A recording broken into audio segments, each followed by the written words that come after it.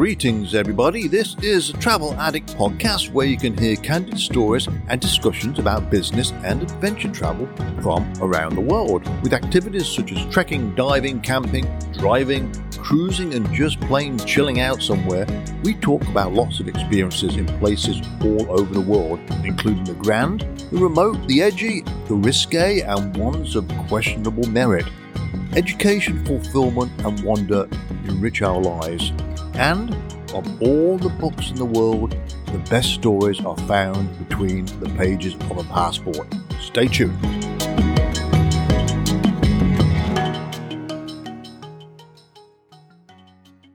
Hi there, everybody. Malcolm Teasdale here, the Travel Addict. Hope everyone's doing all right. I just posted something on Instagram about a day or so ago, and I thought, you know what? It's a good idea that probably I should just do a quick podcast on this. Now, the title of this posting was My Top 10 Most Sacred Places That I Have Been Fortunate to Visit Around the World. Top 10. So, yes, I have been fortunate, and I've seen a lot more actually, but these 10 actually stand out. Now, my most memorable place is Paro Takht Sang, also known as Tiger's Nest Monastery in the country of Bhutan. So I rank this as number one, specifically, well, because it's a very, very spiritual and special place. Just have to go there. You know you're in a place of importance, basically. So I had to get to Bhutan, and you can't fly direct from any other airline, apart from the airlines that are based out of Bhutan, like Druk Airlines, for example. So I booked the trip there using an agency in the country because you can't just go there and turn up. Well, you wouldn't be able to get on the plane in the first place because they want to restrict the number of tourists that go into the country. They do not want it to become spoiled, and I get that. So I booked a flight through an agency with Druk Airlines, and I was met at the airport in Paro by a representative who took me to the hotel. Now, my main aim there was to trek up to Tiger's Nest Monastery, which is about 10,360 feet up, constructed on the rock face. Indeed. Just Google it, you'll see what I mean. You look at that, and your first impression is, how on earth did they just build a place like that? It looks like it's physically impossible. Anyway, I got to the monastery, and I couldn't take my camera in there. It's forbidden, which I get that. And a bit of history with this place. It used to be a meditation center, then became a Buddhist monastery when the great Buddha himself flew there on the back of a tigress, hence Tiger's Nest Monastery. There's more to it than that, but that's the basics. So I got there, I went in the temple itself, and the guy who was with me, my tour guide, who trekked with me up there, one of the locals, lovely guy, said, "Come on, Malcolm, let's go and meditate." And I said, "How am I going to do that?" Because, you know, some people sit cross-legged. I can't do that. You know, my legs don't bend like that.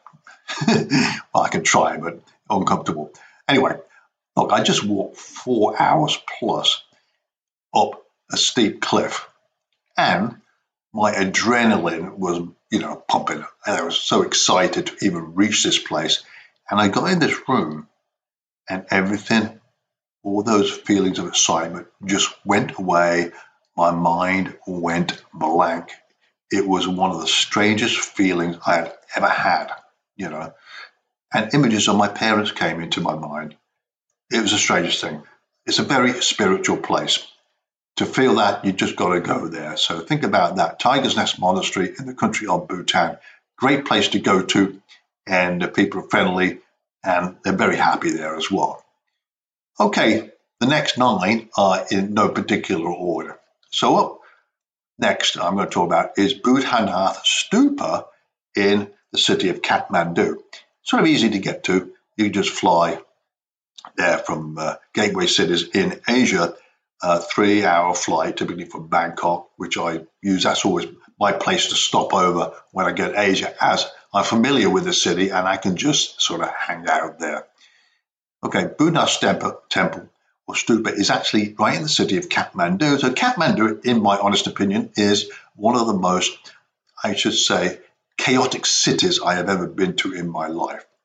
Suffice to say, when you go there, just do not rent a car. It'll be the worst decision in your life.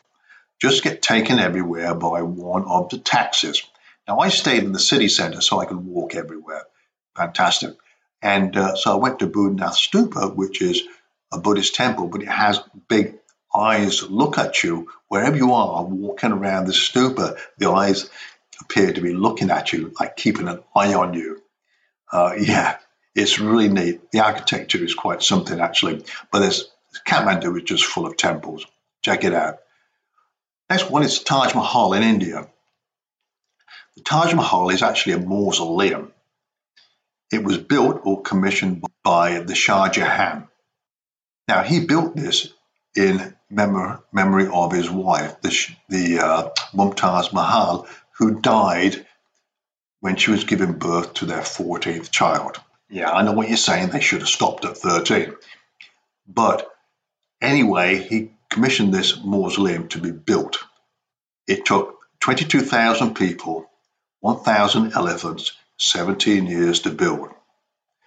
It exists in Agra in India, which is about a 4-hour drive from Delhi, which is the international airport. So it's easy to get to Delhi, 4-hour drive. So my recommendation is just stay in Delhi a couple of nights and take the drive out there. Now, once you're in the gardens, that vicinity of the Taj Mahal, the gardens are immaculate, then you see this place, and it is quite something special. It's like a massive 3-dimensional jigsaw puzzle made out of white marble. No wonder it took so long to build. Now, if you're there at sunrise or sunset, the sun shines through the marble and spawns off the colors of the rainbow. It's a very, very special place. And back a few years now, probably 20 years ago, the musician Yanni played there. He made the video tribute and his orchestra with him. Musically, it is fantastic atmosphere. So check out the Yanni album Tribute or the video of that.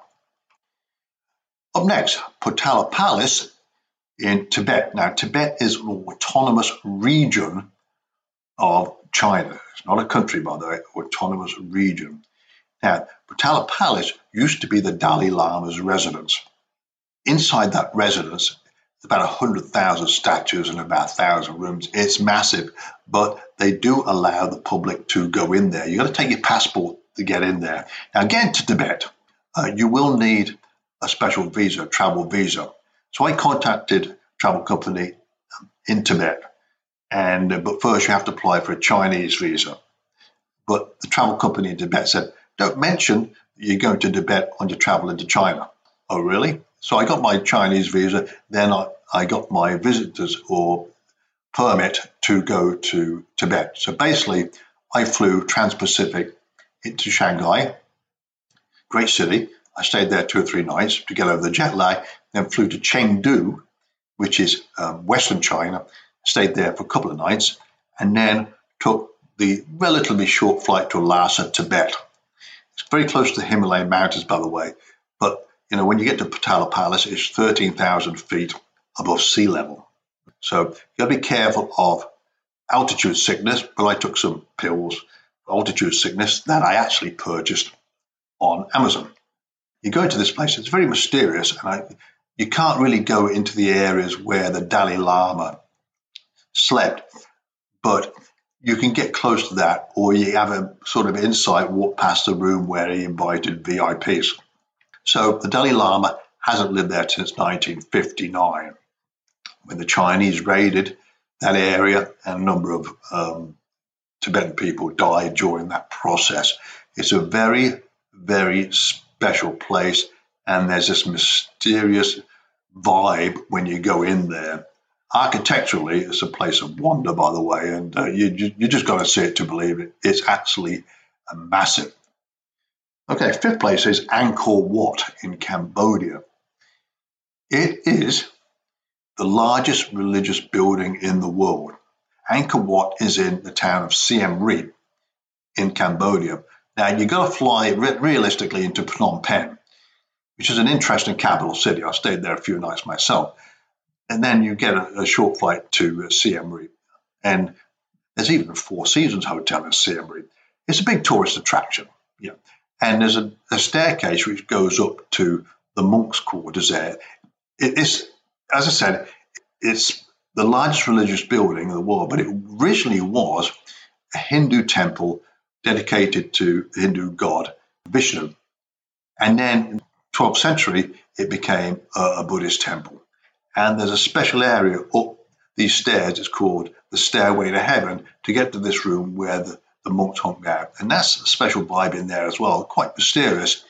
But it's still pretty well intact. It's very, very old, but it's worth looking at. So Google that as well. Angkor Wat in Cambodia. There's even a beer named after that place as well. Next is a very special place for me, Coventry Cathedral in England. Now, my parents were from Coventry. They were World War II veterans, also survivors of the Coventry Blitz. Coventry in World War II was bombed, seriously bombed, by Germany during that war and suffered more damage than any other city in Britain. They also damaged the old cathedral, what was a cathedral then. So the new version of Coventry Cathedral was built adjacent to it. It's a fabulous looking place inside. Obviously, you can check all of these buildings out with pictures on Google, on the internet. So Coventry Cathedral is a very special place, and it's great that they built it to the old cathedral also. Next up, Christ the Redeemer statue in Rio de Janeiro, Brazil.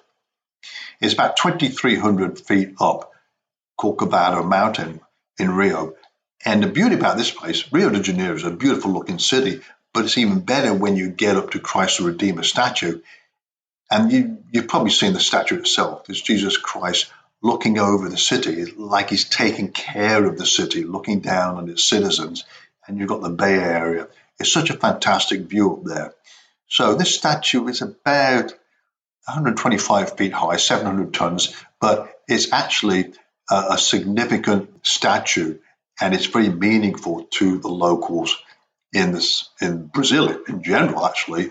But if you get a chance to go to Rio, so that's a sort of fun place. I even went to a local soccer game there as well, which was a bit edgy, but go see Christ the Redeemer statue and at least stand at the base of it. Next up is a place not many of you will be familiar with it. In Lithuania, there's a site called the Hill of Crosses. The capital is Vilnius, so it's about an hour's drive, I think, if I remember correctly, the trip I took. But there's about, 200,000 crosses put there by pilgrims and people, and you go there, it's amazing. Now, Lithuania doesn't sort of get on with Russia too well. They don't like Russia. Russia have destroyed this twice, but the locals keep building it. They keep building this place. And you go there, and my thought was, oh my word, this is unbelievable. So I enjoyed Lithuania anyway. Vilnius, the capital city, is just a great city, by the way. Great vibe downtown. But take the little excursion to the Hill of Crosses, and you'll see exactly what I mean. In Vilnius, you can trek up to the Hill of Three Crosses also. Quite a hike, but it's worth seeing. Next up, Shwedagon Pagoda in Yangon, Myanmar. This is a spectacular building, absolutely spectacular. It's basically pure gold. The tip of it is full of diamonds, but it's just gold all over. Now, Myanmar has had a rough history. Long ago, it was occupied by the Brits during the war also. So there's a Holy Trinity Church in Yangon as well. But the Shwedagon Pagoda is so significant. I could take enough photographs. I took it of myself with the pagoda in the background. And it's unbelievable view, And it's not just that. The whole area that you're in there is sort of special. And there's people meditating. There's people just walking around local. It's like a mecca. It's like a place where people in Asia have to go to actually get their lives fulfilled in the Buddhism way, if you will. So there we go. Shwedagon Pagoda in Myanmar. And remember the name Somerset Maugham, the writer who called it like a sudden hope in the dark night of the soul, is what this pagoda represents in the city of Yangon. Yangon's sort of a different kind of place, but it's worth going to. Great market there, but a neat place. Yes, has some troubles in recent history, as you know. And finally, there's a Sistine Chapel in Vatican City. Yeah, I went to Rome, St. Peter's Basilica. I've been there a couple of times. But the Sistine Chapel, and the ceiling was artwork done by Michelangelo, as you know. Interesting enough about this, as you go into the Sistine Chapel, there is a sign outside that says no photography allowed, because over time, flash photography affects artwork. Now, the picture I did put on Instagram is not one I took. It's the only one I did not take. So I found something on the internet, some marketing blurb that I found on the internet, which is trying to encourage people to go there because it's quite a special place. So there you have it. My top 10, I've been to a few more, but, you know, there's a lot of these sacred places around the planet. Relatively speaking, although people have the different versions of what sacred means, but these places actually made me feel something. I can't express it. Probably, I would say, you knew you were in a place of importance. And that's probably the best way I can describe it. A lot of history surrounding all of these places. But anyway, those are my top 10 most sacred places I have been fortunate to visit around the world. There's been a few more. Will I visit some more in the future? Well, we hope so. Hey, thanks for joining me, folks. Have a good one. Start Googling this information. Book your flight tickets. Got to do it. Bye.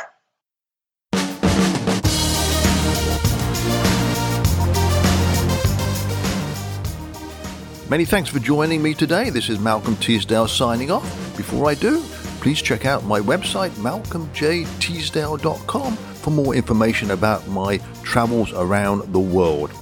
Okay, folks, talk to you later. Bye for now. Stay safe.